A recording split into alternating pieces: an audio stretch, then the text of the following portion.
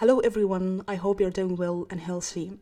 I would like to thank everyone from anywhere you're listening to the podcast. In today's episode, we're going to speak about inclusive robotics community. Have you ever asked yourself, what does inclusion mean to you? Actually, I tried to answer this question, but I found it hard to answer. We're going to talk about what is the meaning of being inclusive robotics community and how we can achieve it. You and your ideas must be heard, and you must feel belong inside university or even the lab. I would like to stress it doesn't matter what is your skin color, beliefs, ethnicity. What only matters how you are a good human being who cares about others. I would like to thank my co-host for today's episode, Torrie Edwards, for her dedication at RSS Inclusion Program, where I'm co-chairing with her, and hope we can come up with a meaningful program for marginalized and underrepresented students at robotics. And also special thanks to Professor Hadas for being a strong advocate for inclusion program at robotics community. I hope you would find this episode useful for many of you. And also I would like to say I hope everyone is doing well and healthy during this time. And thank you for listening. Hello and welcome to IEEE Soft Robotics podcast. Today I would like to introduce my co-host Torrie, and it's a pleasure to have you in the podcast. Could you please introduce yourself? Hi, my name is Torrie Edwards. I am a roboticist, excited to be here with Marwa today, talking with Professor Hadas Kress-Gazit. Great. So, everyone, I'm Hadas Kress-Gazit. I'm an associate professor of mechanical and aerospace engineering at Cornell University in Ithaca, New York. I've been at Cornell since 2009. My research is on high-level verifiable robotics, providing guarantees for robot behaviors and thinking about specifications and verification and synthesis in the context of robotics and physical systems. I've worked with, my group has worked with modular robots, multi-robot systems, humanoids, mobile robots, soft robots. We're kind of collaborating with Rob Shepard. And yeah, that's it. Great. Hi, thank you so much for joining us today. Both Marwa and Hadas, I would love to hear more about what you think diversity and inclusion is, and maybe even more so how you found yourself involved in these areas. That's a big question. So it's really, we're researchers in engineering and robotics and in all aspects of these engineered systems. And to really make good systems, you need a lot of perspectives, and you need a lot of ability to listen and to interact and to, there's a lot of research out there to show that people make better systems when there's a lot of perspectives within the room. And those perspectives come a lot of times from different experience, from different identities, from different, just life, right? And if everybody looks the same and has the same background and is interested in the same topics, then we don't explore really what we can do. So the way I'm thinking about diversity and inclusion, it's bringing in all these perspectives and making sure that all these perspectives are welcome and supported and listened to. And historically, there have been specific groups that have been underrepresented in engineering and STEM more broadly, and in robotics in general, or robotics more specifically. And we need to do whatever we can to increase the representation. So, people may or may not notice from my voice, I'm a woman. I'm a white woman, so I belong to a group that is underrepresented typically in engineering, and I belong to a group that is overrepresented, probably not overrepresented, but is not a minority. And that lets me bring different perspective to my work and to my research and to my mentorship and to everything that I do. And we need to make sure that all those things are represented. Mm-hmm. That's very interesting. So I would like to ask you, when you start inclusion program at RSS conference, how was the beginning? It was easy for you, and when you realistically speaking, when you look at the communities of robotics, do you think this problem is already touched in a deep way, and there is enough awareness of this issue? So let me so you asked a few things. So let me first start with the more specific. I was the program chair for Robotics Science Systems 2018. There I started 2 initiatives that happened also in 2019. And as you guys know, Marwa and Torrie are leading one of those initiatives in 2020. Those were Pioneers, which is intended for kind of senior PhD students, postdocs, and so on as a networking event. And then there's Inclusion at RSS, which the intent was to bring in young researchers, so undergraduates towards the end, very early career graduate students, so first, second year graduate students, and bring them into the conference and provide some mentorship structure with the pioneers. And those students were chosen based on how they increase representation in robotics. Mm-hmm. So we prioritized people who have never been to a conference. We prioritized people who have never been to RSS. Actually, I think none of them have been to a robotics conference before when we created this initiative. And we supported a little over 20 students each year to kind of a travel grant and some mentorship activities throughout the conference. And it was very well received by the students who participated. Mm-hmm. I'm a very strong believer that the way to increase representation is allow access, and part of it is funding. So paying for people, typically undergraduates or first or second year students who don't have papers don't go to conferences. So making it easier for them to come to conferences, to understand what the expectations are, to network, to meet other researchers, to meet more senior researchers. Those are things that I think will make an impact. We've done it for 2 years, so it's kind of hard to tell long term what that impact was. But it's and I have to also mention that the Women in Robotics workshop that you guys were obviously involved in did a great job in also bringing in a lot of women, especially at the PhD level, and that was noticeable in terms of the change in demographics of the conference. Yeah. The other part of your question was, is there enough awareness? I think that was the question. Yeah. So I think it's mixed. I think there is definitely more awareness than there was even 10 years ago. I think a lot of the conversation tends to revolve around gender, which is not the full picture. When we talk about international conferences, it's a little more difficult to identify underrepresented minorities. So I'm in the US. In the US, there's a very clear definition. So that's a little bit easier to talk about. But I think a lot of times people equate diversity and inclusion with gender diversity. And that is definitely part of it. I mean, women are over 50% of the population, but that is by no means the only demographic we need to look at. We need to look at racial minorities. We need to look at people with disabilities. We need to look at LGBTQ to make sure that they're welcome and supported and comfortable at our conferences. We need to make sure, students who are first generation, for example, typically have more hurdles on their path to graduate research and to becoming researchers in the community. So those are other demographics that I think are some places do a really good job with it, and some places I would argue the discussion is still revolving around gender. Mm-hmm. The question or the statements you were just making, I'm wondering how sometimes discussions about inclusion, and Marwa and I have certainly found this in our own personal experiences, but also seen examples of it in other podcasts and other sources, that people who hear inclusion turn their ears off. They think they say that's not for them. They hear that there's a women breakfast at ICRA, and so they shouldn't attend, or that it's a inclusion and they're a white man and so they shouldn't be participating.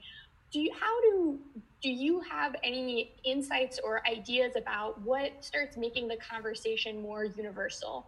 Because I think in a lot of ways, some of the problems that we're seeing, especially among young researchers, while the minorities experience them more heavily, are also experienced in ways by the majority as well. So imposter syndrome is a big one discussed right now at the undergraduate level. I would be curious to know if you had thoughts on what makes a more inviting and I want to say inclusive, but not maybe inclusive in terms of the minority, but inclusive in terms of the discussion. How do we bridge the gap? Because we're not going to see inclusion met unless both sides want to meet it 50-50. Like the minority can't join the majority unless the majority wants to take part in that conversation. Yeah. So you bring up a bunch of different points that I think are super important. One of them is being an ally, right? So, and one of them is being an ally, right? Making sure that you support underrepresented group from a place of not being the white savior here to tell you what to do and help you do this because we know better, but rather opening the space for listening and to make changes that are not coming from what you think or from me as a majority in along some dimensions think should happen, as opposed to listening and making sure the environment is such that those voices are heard and appreciated and respected. So that's one aspect of it. Another aspect is, I think what you're saying is that a lot of things that have to do with inclusion are actually makes everybody's life better, right? So thinking about ensuring that a research climate is supportive for everyone, not just minorities, not just the underrepresented groups. So there's a lot of benefit in thinking about ideas that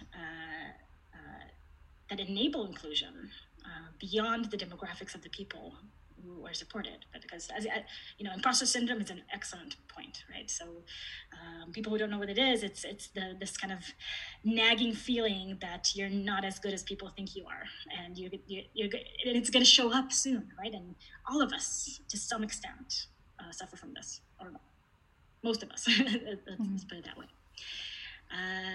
Then there's the inclusion. Oh, the word inclusion. Yes. So I think I've noticed the change in phrasing, and I should actually let me just stop for a second and kind of a full disclosure. I am not an expert in gender studies or methods for increasing diversity or inclusion, or there are people who study that and they're amazing and we need to listen to them and to think about best practices. But I think I have a perspective from being a woman in engineering, but also being a white woman in engineering. So that I'm kind of coming from that perspective. So let me just kind of be very clear about that.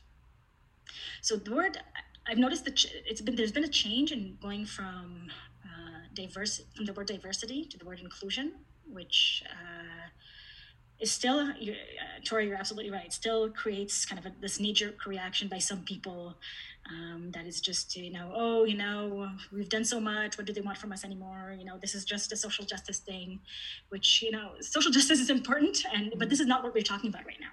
What we're talking about right now is making sure that research is done in the most optimal way.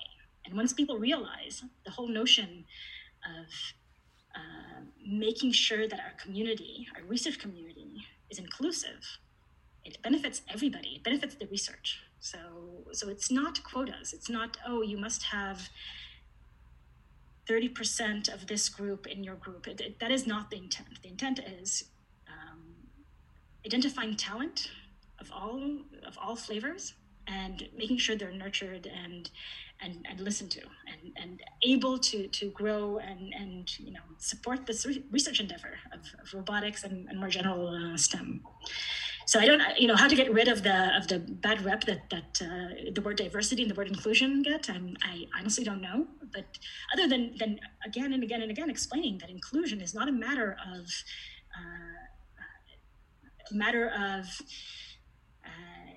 this kind of kumbaya feeling of everybody needs to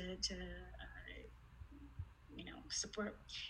It is a way to make this environment and this research enterprise better along multiple dimensions. So How to get, what is the right word to use for that, I'm not quite sure. But it's a matter of having these conversations and have these conversations around the benefits of inclusion and to everyone, as opposed to the negative aspects of kind of a toxic climate and discrimination and harassment and all these things, which of course are a part of it, but kind of talking about it more from the how do we make everybody's life happier, especially these times, right? Mm-hmm. Yeah, that's very interesting. So I'm curious to ask you, because we have diversity in academic world, for example, and robotics as well, but maybe there's difference about how to reach or the gap from diversity and be inclusive. So maybe other students can relate to that maybe you are not included enough in your lab or in the university, and I think that's issue here. It's more than I think it's more deeper as we think about how this issue is complicated. So as a rule of RSS conference, how do you think that this something can also transfer to universities or lab? How we can ensure this happen? Is it maybe boiled down to education or outreaching enough? And how do you think this kind of issues can be also tackled inside universities or labs? So interesting that you bring this up. I don't know, Torrie, you weren't there at the NRIPI meeting, right? I don't think you were. No, I was not. Yeah, so there was an NRIPI meeting, and Chad Jenkins, who is wonderful, organized a panel kind of on this notion of inclusion, and I was one of the panelists. And we got kind of the same question, right? So how do you, I think it was more in the context of faculty, of how to retain underrepresented faculty. And it comes back to the same things, right? So make sure you listen to people, make sure you give them space to express their opinions, listen to what they say, make changes based on what they need. And I don't know if as importantly, but definitely kind of up there is make sure you deal with people who don't behave correctly, who don't behave in a way that's supportive and inclusive. Mm-hmm. So if you kind of, brush away bad behavior and basically say, oh, but that's just the way that person is. I'm sure you've heard this before, right? So this person made a terrible comment. Oh yeah, that's just the way that person is. Well, you know what? That should not be acceptable anymore. Things that were accepted 50 years ago are no longer okay along many different types of behaviors. And what universities need to do is, put their foot down on bad actors as well. And the reason I bring up the NRIPI panel is because I made kind of a similar statement there that got some pushback, and I was surprised that it got the pushback, but it did. So yes, making sure that everybody is held to a high standard is very important to make sure that the climate is supportive. Otherwise, you can do all these summer outreach programs and all the recruitment initiatives and all that, but if you come into an environment in which people who behave poorly are tolerated or even celebrated, then you didn't do anything, in my mind. Mm-hmm. Do you think we need a mechanism for that in university to change it? Because I think that what we said about a podcast is also a comment about diversity and inclusion. Maybe is like image in the university, and that's why do you think what kind of regulation or mechanism should be changing? Do you have any idea about that? Well, I think that I can talk about the U.S., right? So I'm in a university in the U.S. We have the mechanisms. It's just a matter of it's hard to go against people who are well respected for their research. Even though they have terrible climate in their research groups. So I think the mechanisms are in place. It's a matter of being diligent about enforcing them. And I'm not talking about, blatant kind of, sexual harassment or terribly racist comments and stuff like that. We've been talking about kind of environments that are not conducive for research and having we do have a lot of training. I can tell you that in the US we do have, or I can tell you about Cornell and be a little more specific. We do have a lot of training in terms of if you choose to do them, in terms of mentorship and climate, and in terms of appropriate conduct and all that. But sometimes, it's not a specific incident that can get someone fired, but it's a matter of everybody in the community basically saying, you know what you're doing now is not okay. You're acting like a bully. You're acting like, and it's hard. It's really hard to do this with your colleagues, right? So sometimes the behavior that others report is not the behavior that you see, because there's a different power differential. So people will behave differently towards their peers as opposed to people that they supervise, right? There's this very clear power differential in academia between faculty and students, even between TAs and graduate students and undergraduate students. And even if the behavior is not something that's violates a law, there are things that can cause damage in terms of an inclusive environment that should be called out. And it's hard. It's really hard. I mean, I'm definitely, I've definitely should have spoken up in a few times that I did not, right? Because sometimes it takes you even a while to realize that something happened that you should have spoken up about.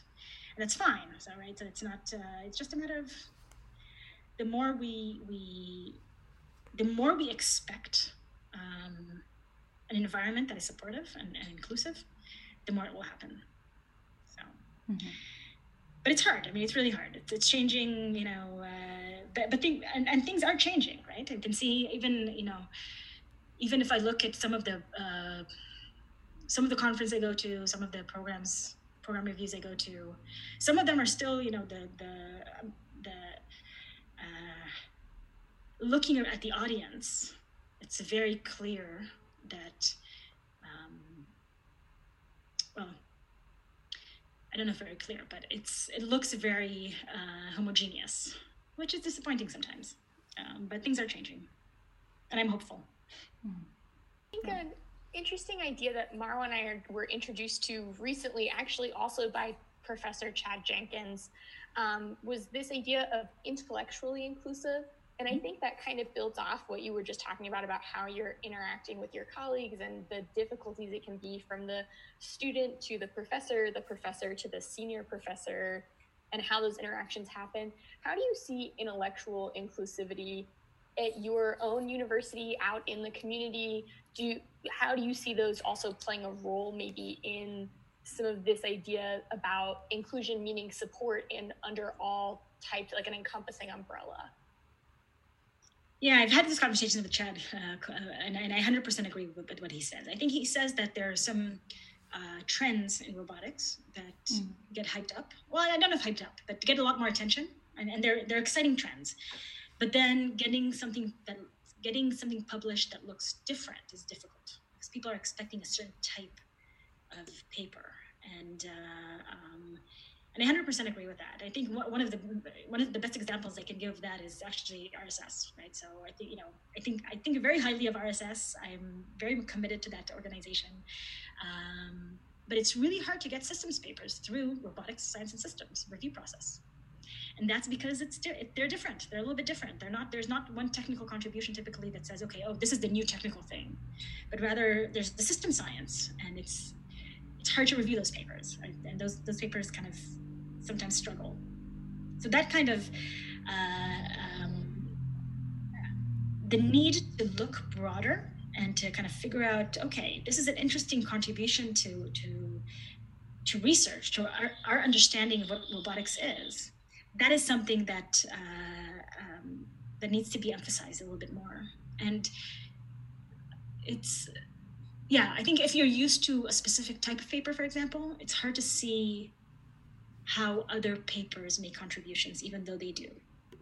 So I think that I think, I mean, not to speak for Chad, obviously, but those are the things that I've got from conversations with him, and I 100% agree with that.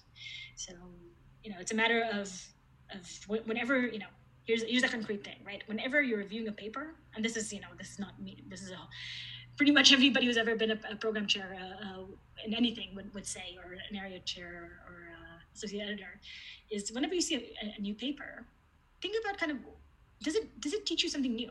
Is it something you didn't think about before? Is it something new, even if there's no one new algorithm that has this much improvement over the other algorithm?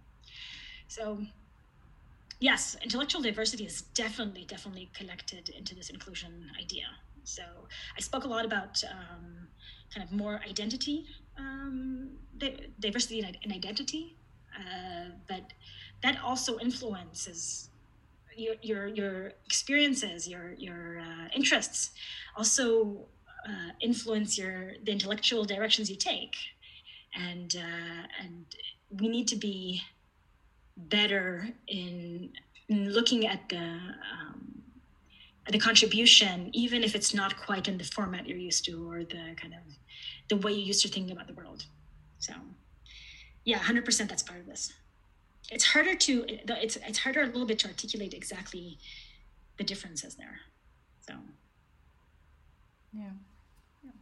I think it's also interesting because, for example, there is a report about robotics design for queer population, and also for example the bias we have in AI algorithms. So I think that's kind of maybe correlated to intellectual inclusiveness. Mm-hmm. So I'm curious to ask you when you expect we can reach level of being inclusive. If you look to how many years you would expect that we have a community that everyone is heard and speak up for something just you are not convinced about, whether scientifically or in your work, ethics, anything. When you expect this could happen? I have no idea. I really have no idea. It's, I mean, we don't have that in society in general, right? So this is not something that's, we don't live in a society that is accepting of everybody. Far from it. Hopefully the robotics community will do better than the general society, but I think it's important, it's important to have these conversations and increase awareness, and things are getting better. I don't even know how to define to be fully inclusive, right? It's a hard question. I don't know, but I am hopeful that things are getting better. There's definitely a lot more support from funding agencies and interest from funding agencies. Again, this is very US centric. Mm-hmm. My perspective is very US centric, which makes me happy. Not the perspective, but rather the fact that there's funding agencies are putting a lot of emphasis on this, on showing that you are actually reaching. There's the whole notion of broadening participation, which is part of it, and a lot of conversations around PI conduct, which is also becoming more and more apparent these days. So things are getting better. When we're going to be fully inclusive, I have no idea. I don't know if that's even possible. Mm-hmm, mm-hmm. And if I ask you about the progress, Jay, how do you see the progress so far in since you started RSS inclusion? How do you see the progress? Yeah, I don't know if I can see, not since, I mean, it's been 2 years, so really it's not, I don't see, it's not so much that I see progress from that. I just see a lot more discussion, a lot more awareness, both at kind of, if I think about universities, at the administration level, there's a lot of kind of really cool organizations that are supporting a lot of participation of a lot of people. So the Women in Robotics workshop that you guys organized. And then there's, different, in large AI conferences, there's a lot of initiatives like Black in AI and Women in ML. And there's a bunch of different initiatives that are just increasing representation by actually helping people show up, right? Because the more I'm a huge believer in critical mass. So the more people you'll see that are like you, the more you can see yourself doing this thing. The more diversity, the richer the environment becomes. So yeah, No, so I'm very hopeful that inclusion at RSS will have that impact at some point. But I don't know that we're definitely not there yet. It's a process. I think my hope for and you guys, I mean you did both. For people who don't know, both Torrie and Marwa are co-chairing the Inclusion at RSS 2020, which is going to be a little bit different this year because we're going virtual. So it's going to be. We'll see. We should talk about that. I'm interested in changing the direction slightly, and I'm curious in knowing more about your hopes and dreams for robots. Seems very cliche, but maybe things that you're really excited about in robotics right now, or even ideas that you could see being really game changers to where maybe your researcher is going or other areas of research in the field. I'm super excited about the notion of, this is something I've been doing for a while now, so, maybe super excited. It's not necessarily something new, but we're getting more and more capable. So robots becoming, as you know, more and more capable, especially with the new perception algorithms that are based on deep learning and new hardware platforms that are affordable, and soft robots and modular robots, and just so many advances in the last few years. And the question that I always kind of guide my research is, what can we say about these systems? What kind of guarantees can we provide? How should we even talk about specifications? What should these systems do? Right? How do I talk about what a high-level specification is beyond writing the code? Right? How do I go from a description of what I want the robot to do to automatically generating code that has some guarantees, or controllers that have some guarantees? So those are things I kind of think about. And recently we've been thinking about, in collaboration with a few colleagues, on what does it mean also for HRI. So the notion of formal specifications for HRI, what does that look like? So Kirsten Eder, Guy Hoffman, and Rashid Alami and me organized a Dagstuhl last year. So that was a really exciting Dagstuhl. People who don't know what that is, it's a bioimitation only seminar in Germany, and in a specific place in Germany that you can propose workshops, and if they accept it, then it's a week-long seminar that basically you run, right? So the way we ran it was mainly discussions and kind of breakout groups, so very, very few talks, and just so many new ideas came out of that, so I'm super excited about that. Mm-hmm. That, and also kind of robots that have, modular robots, swarm robots, soft robots, things that are maybe less different from the traditional differential drive mobile robot. So, yeah. What could be the misconception you witnessed when you work in the field? Misconceptions, or something was concerning to you? Misconceptions. I think people, not roboticists, people who are outside of robotics, think robots can do a lot more than they can actually do, or have, or trust. I don't know if trust is the right word, but perceive them as being a lot more capable than they actually are. So that's interesting, right? So, and I'm definitely not the only one who observed this. There's a lot of people who have written, wonderful think pieces and op-eds and stuff like that on what the difference between what robots can actually do and what people think because of sci-fi and all that. So mm-hmm. I think they assume more than we can actually do, but then hence the whole AI will kill us, robots will kill us conversations. Yeah. So I would like to go back to the point of funding, because I think that's a very interesting point about funding for the project. Do you think, firstly, when we have a project in academia for robotics, for example, it should be project-driven or technology-driven? And also, when you highlight it's inclusive as well, to be inclusive in your research, whether intellectually or with the people you work with, how you would see this could improve the common decade of robotics, for example, if we deploy these concepts for funding, for example? I think there's definitely, we can see in funding trends, there's a lot more emphasis on multidisciplinary, interdisciplinary, transdisciplinary, whatever version of something disciplinary you want to think about. And those kind of, by definition, require intellectual diversity, because you want to cross disciplines and people think differently. So I've noticed in some of my interdisciplinary projects that there's a significant amount of time at the beginning just establishing kind of a common vocabulary. When I say this, what do I mean? Right? When I say model, what do I mean? When I say specification, what do I mean? So I think a lot of the kind of the larger opportunities now in funding would require intellectual diversity, just kind of by the way they're structured. And the fact that they're in the US anyway, and specifically NSF, the National Science Foundation, requires in the large projects to have a very concrete broadening participation and broader impact plan. And they've always had a broader impact, but now they're putting a lot more emphasis on broadening participation.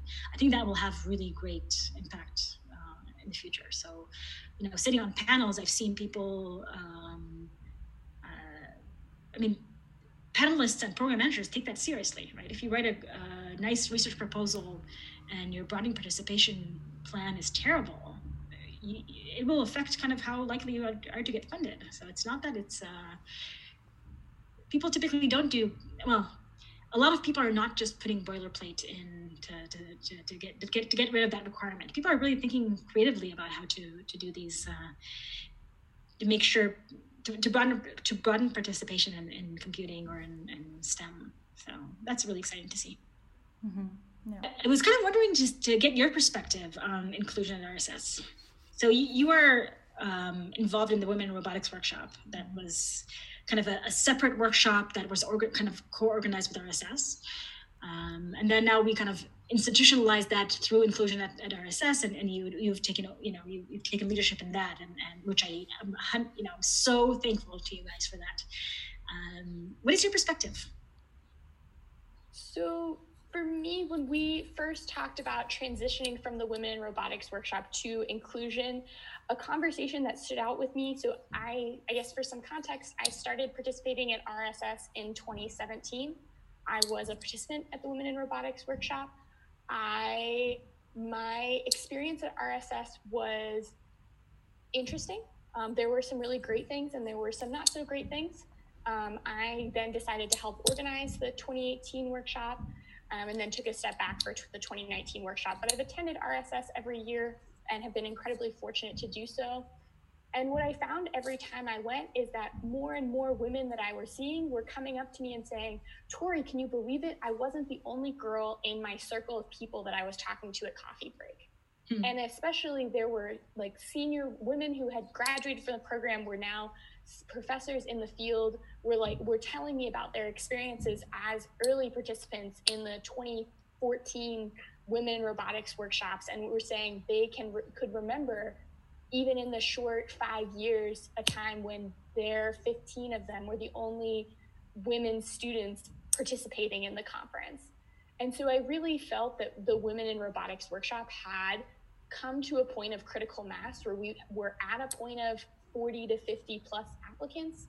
The organization of that was becoming more and more logistically challenging in terms of getting funding to students and how do we incorporate some of those harder questions. And it really meant that transitioning to an inclusion at RSS, where we're not just considering the needs of gender, as Hadas and Marwa have both brought up, but also the broader needs of inclusion in terms of intellectual, of different underrepresented minorities, whether that be LGBTQ, race, ethnicity, and those can be different based on the regions that you come from, and maybe less well defined than in the United States. Those minorities tend to be really, really well defined. But I think that opportunity to then take inclusion in RSS and try to combine some of the things that we found worked really well at Women in Robotics has been an incredibly exciting prospect. Marwa and I have spent a lot of time really trying to assess, what does it mean to be inclusive? How do we make sure, as Hadas has pointed out, that that participants are able to see voices that reflect them? So that how do we make sure that people who are participating don't feel like they're just participating because they check some box? Because unfortunately, people can be left to feel like tokens if they're being invited to participate in either a student or other type of panelist or mentor role, where they're feeling they're only being asked because of their XYZ diversity category. And I think those conversations that Marwa and I have greatly appreciated, and also see a really positive light, as Hadas has been saying, about where we can go in the future in terms of how do we start bridging the gaps in the conversation so that we can reach the broader RSS community, but also continue to create space for students who are coming into this community with exciting and passionate ideas about how we can move robotics forward. Yeah. Yeah, I think I want to go back to what Torrie said at some point at the beginning, the fact that sometimes people are self-conscious about attending events that are kind of labeled inclusion or all those, and those are having people from majority groups is actually very powerful, because especially if they come and listen. And they show support by not trying to take over the conversation or saying that they know what the answer is, rather listening to even if there is no solution currently, but even listening to the problems and listening to kind of what the perspective of other people. That is very powerful, and can learn a lot from that. So yeah. But do you think that if we ask you about this question, how we can do this kind of activities in the lab for reinforcing the inclusions? How you think about this in the lab? Can we engage or encourage a student to work in that and be aware more about inclusion? Well, there are a few things, right? So there is the personal example that you set. So a personal example that you set by treating people with respect, by listening to voices, by creating an environment in which people feel safe to talk. That's kind of the first, I think, step. Encourage different activities that are around inclusion, I think, is also powerful, right? So talking about, what is included in RSS, just as an example, we're talking about encouraging people to reflect on kind of what's around them, right? So I don't have there's no recipe, right? There's no, you must do A, B, and C, and then you're inclusive. You must not do, well, yes, there are some things you must not do, but that's a different conversation.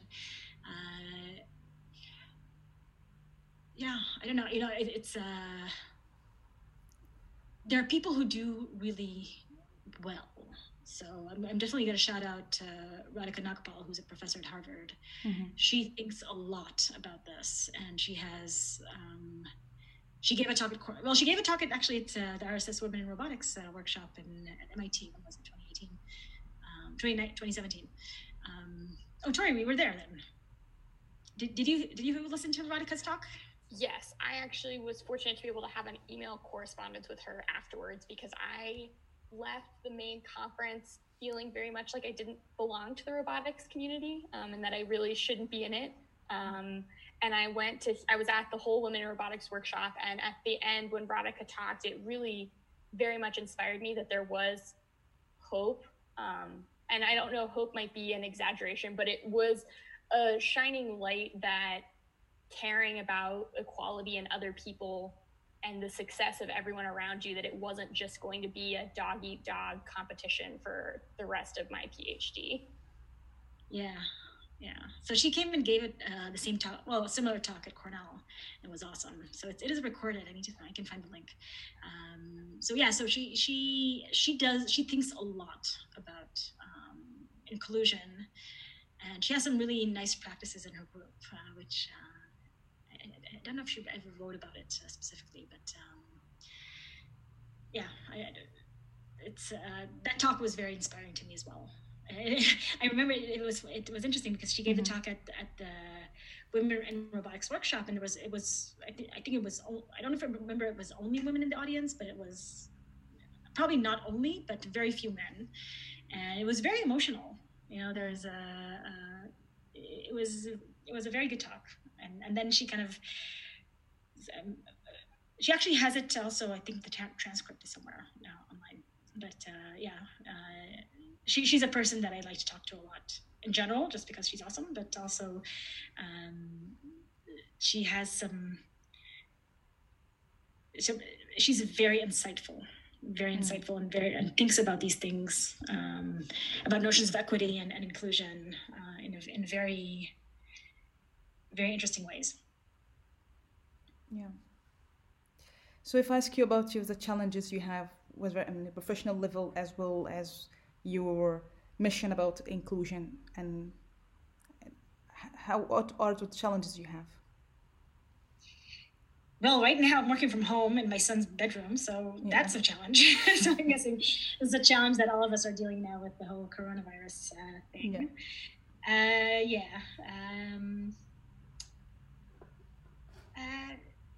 I think it's interesting. She says coronavirus. I think, how do you see the robotics strategies for this kind of pandemic? I think there is a lot of hope here for robotics field.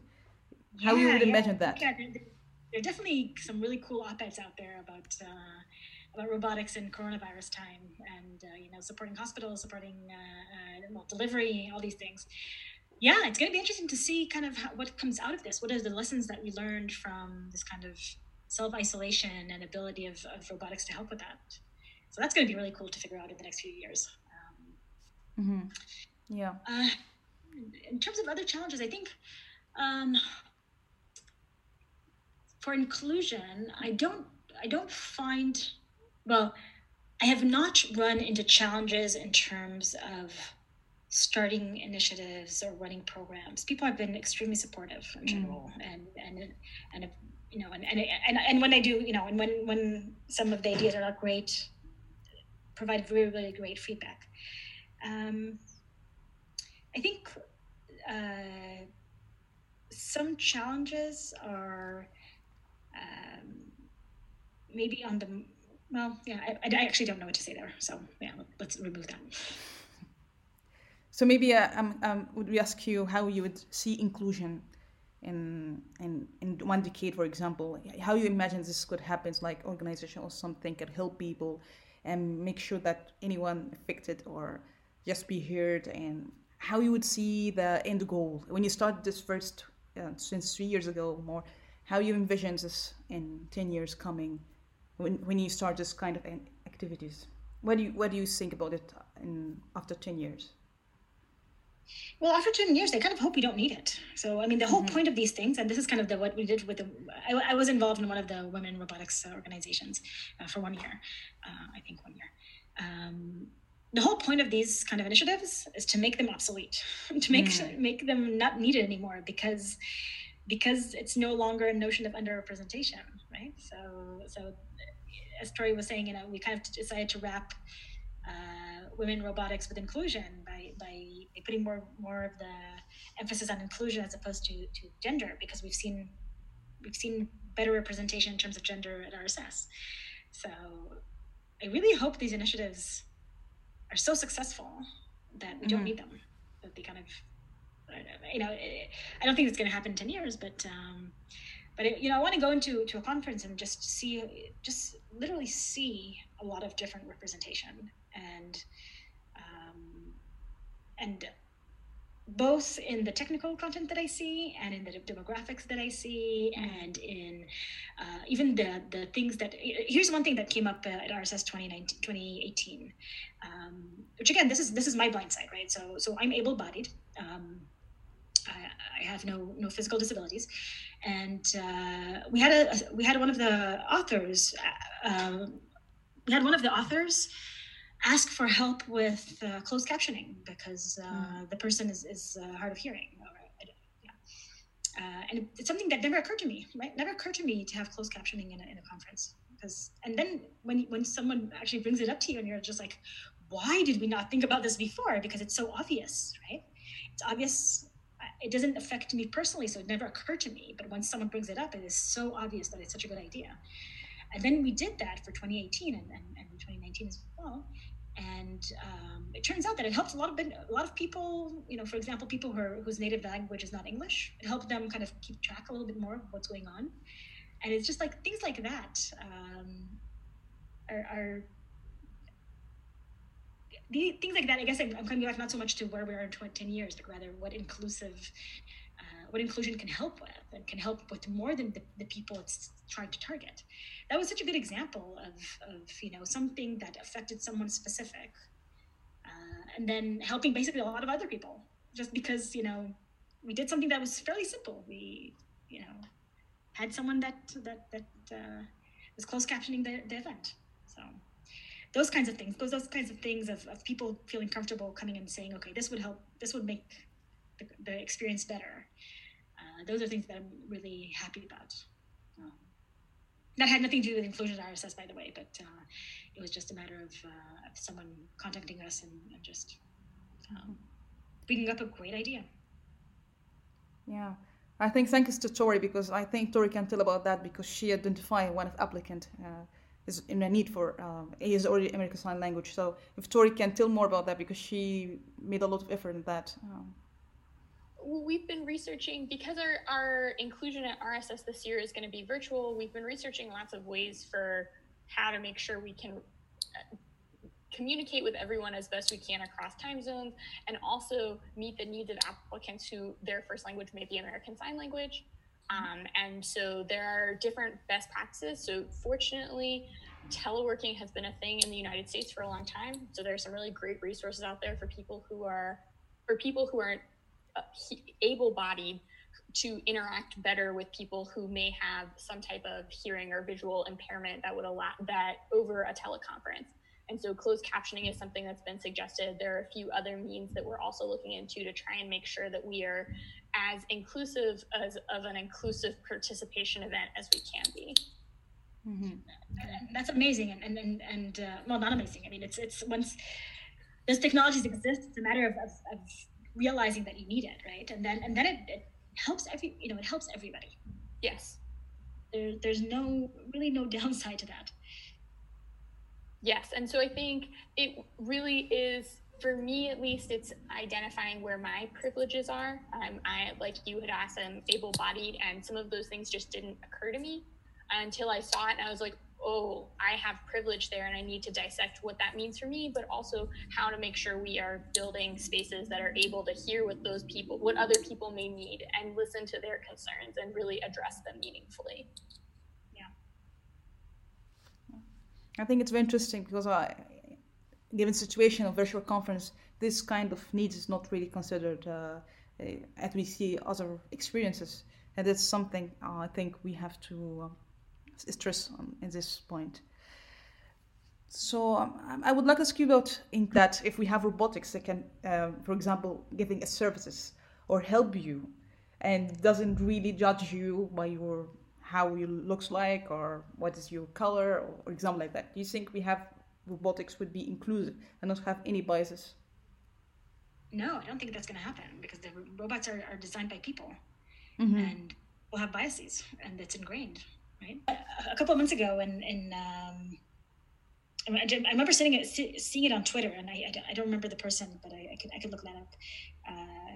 There was a discussion around delivery robots that drive on the sidewalks, and the fact that when they drive on the sidewalk and when they go into the road, they go on where the curb is low, so it kind of can drive down to the road. And then someone in a wheelchair basically said, "Well, that robot saw me, and it stopped because it didn't, because I'm guessing the collision avoidance algorithms, whatever, made it stop. And then the person couldn't get on, basically got stuck in the road because the delivery robot was mm-hmm. blocking their way." Wow. And that's something that uh-huh. I don't know this for a fact, but I would imagine that if there was someone in a wheelchair working for that company, it's less likely that would have happened, mm-hmm. because they would have said, you know what, this is the robot is about the width of this place where you can get off the sidewalk easily to the road, and if it stops, it's basically blocking the wheelchair from getting up. Wow. So I thought that was very, that's a bias. Yeah. It's an able body. Yeah. That, I wouldn't have thought about it. Why would I think about it, right? It's that's why I need someone else to come in and be part of the design team to help me think about things I didn't think about, because that's not my lived experience. So I found that was very depressing and interesting at the same time. Yeah. It's a very important point. Yeah, I agree with you. Yeah. What are your final words for robotics, for people who are maybe not in robotics but are interested in conversations about inclusion? What's the leading message you would like to tell everyone? That's a big question. So whatever I'm going to say now, I'm going to regret at some point probably. But I think there are two things that I think are super important. One thing is to listen. So regardless of how good your intentions are, and I'm most of the time the intentions are good, myself included, by the way, you need to listen to what people tell you in terms of what they need. Don't assume anything, right? So you can assume that this is the right way to do this, but it's really not. That's the first thing, just listening to what people say, to their lived experiences, to their view of the world, especially when it has to do with their identity. So, I've been, people have tried to explain to me what it means to be a woman in STEM. And you know what? I don't need that to be explained to me because I know that.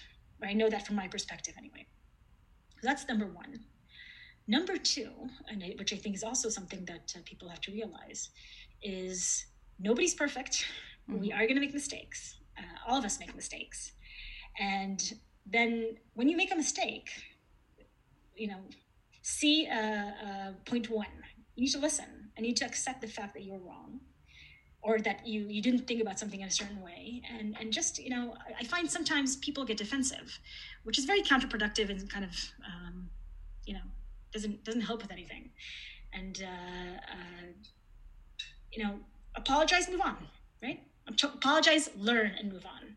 So I'm definitely not perfect in anything that I do, well, period. But even in Notion, in this context of inclusion and broadening participation and opening up, the environment, making sure that the climate is supportive and everything. Of course, I make mistakes. Everybody makes mistakes. The matter is what do you do later? Do you get defensive about it and annoyed, or do you it's uncomfortable being wrong. It's uncomfortable doing something wrong. And then listen and learn. So those are the main things, I think. And if everybody would be like that, I think our environment would be a lot more supportive. Yeah. I think it's very interesting. So much for talking with us today, Hadas. At the end of podcast, I would like to thank you and Torrie for co-host for your time. Thanks so much for your time. Thank you. Thank you so much for inviting me, Mara. Thank you. Yeah, thank you so much for having us. Thanks, Torrie. Thank you.